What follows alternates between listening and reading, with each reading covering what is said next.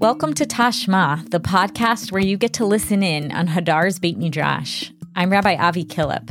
Each week this year, we will hear a Dvar Torah on the weekly Parsha from Rabbi Eli Kampfer. Let's listen in. A major theme of Parshat Toldot is bracha, blessing. This root comes 32 times in this parasha, more than any other in the Torah.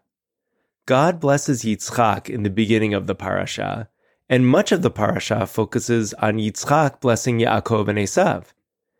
In prayer, we use the root bet resh kaf as the main verb of our blessing formula. What does it mean to say Baruch Atah Hashem, usually translated as Blessed are you, God? Although this parasha includes blessings from God to people and people to other people, humans blessing God also has deep biblical roots. Noach blessed God in Genesis 9:26, the first use of the word by a person in the Torah.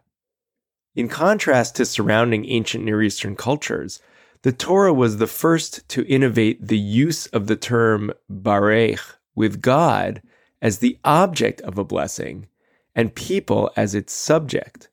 So we have to ask, what could it mean for a person to bless, levarech, God? On its face, this seems absurd. How can a person bless the Almighty? This act seems to imply God is missing something that humans, through the blessing, can offer. In the words of one medieval Jew who asked the following question of the Rashba, "You asked, what is the meaning of brachot, blessings, since the blessing is an addition of goodness, tosefet tova. But what can a servant add to his master?" Shuda Rashba 551. Indeed, the Talmud in Bava Metzia 114a advances the position that God does not need our blessings.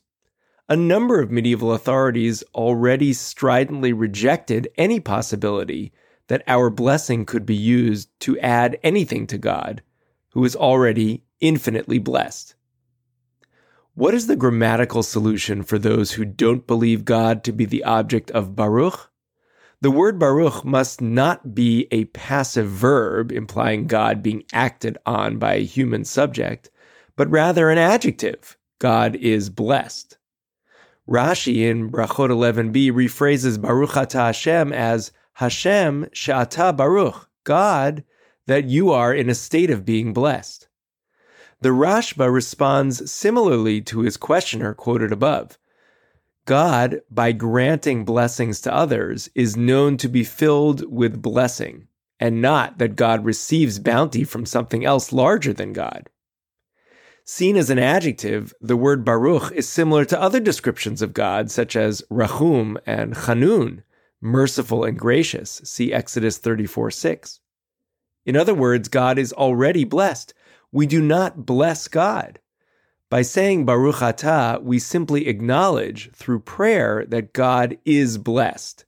And we use Baruch not to mean that people offer something tangible to God in an active way, but to describe God's existence and nature. It functions as a praise of God, who is the source of blessings in our own lives. But what if the idea of blessing God actively, in which Baruch would be a passive verb, not an adjective, was not as big a problem as these medieval and some modern authorities assume? We noted above that the Talmud in Bava Metzia 114a objects that God does not need blessings. However, the Talmud goes on to undo its proposed objection. God does need our blessings. What's the proof? The Talmud responds, God commanded us to bless God after we eat and are satisfied, Deuteronomy 8:10. This is a line we know well from Birkat HaMazon. Ve'achalta v'savata uve'rachta et Adonai Elohecha. You shall eat and be satisfied and bless Hashem your God. In other words, there is a strong rabbinic understanding that preserves the action aspect of the word Baruch without reducing it entirely to an adjective. That brings us back to our question, what could it mean to think of blessing God as an action, not a description? This understanding is explored by Rabbeinu Bachya. At first, Rabbeinu Bachya condemns the idea that something could be added to God through our blessings, and states that blessings are only intended to make humans understand that all blessedness in our lives comes from God, who needs no addition. But then Rabbeinu Bachya writes provocatively, perhaps this isn't the whole story about the word Baruch as it relates to God. He writes, however, blessings are not needed only by regular people. Even the most lofty being needs blessings, as it's written, you shall eat and be satisfied and bless Hashem your God. Shulchan Shel Arba, Kitvei Rabbeinu Bachya, pages 488 to 489. Rabbeinu Bachya provides a few other examples of God needing a bracha, and then abruptly cuts the discussion short by stating, this is one of the mysteries of the Torah, and the whole issue of intention, kavanah, in prayer stems from it. But it is not appropriate to explain or expand on this idea in writing. What kind of blessing could God actually need?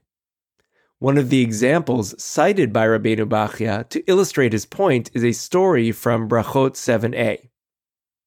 It's taught in a Braita, an early rabbinic source. Rabbi Yishmael, son of Elisha, said, one time I entered into the utmost inner space to offer the incense offering on Yom Kippur. I saw Akatriel Yah Adonai Tzivaot sitting on a lofty throne.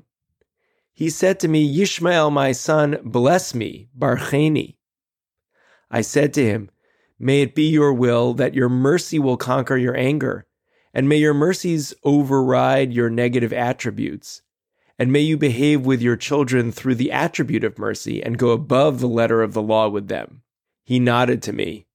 We learn from this, do not let the blessing of a regular person, Birkat Hedyot, be light in your eyes. This story is quite astounding on a number of levels, including the vision that Rabbi Yishmael had of God, God's self. But the most important takeaway for our purposes is the deep relational nature of the encounter. In the most intimate of settings, the Holy of Holies, on Yom Kippur, God calls Yishmael my son, and immediately asks for a bracha. The content of that blessing is one in which Rabbi Yishmael pleads for God to deepen the merciful aspect of God's relationship with God's children.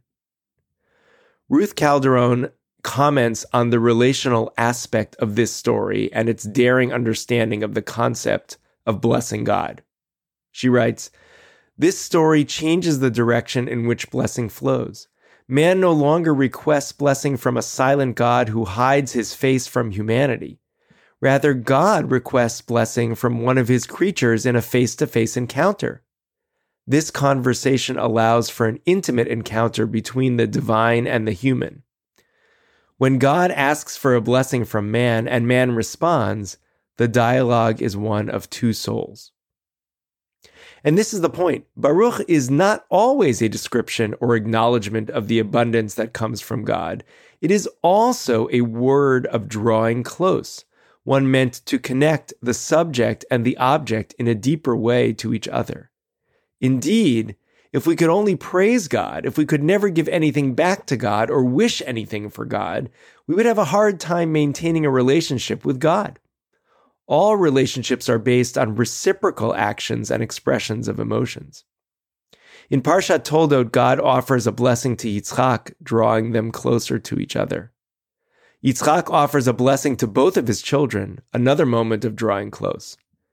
Perhaps when we say Baruch Atah Hashem, we might also draw close to God and draw God closer to us. Shabbat Shalom. Our producers for this episode are Sam Greenberg and Jeremy Tabak. Thank you to David Chavinsky for editing this episode. I'm your host, Rabbi Avi Killip. It's been a pleasure to learn.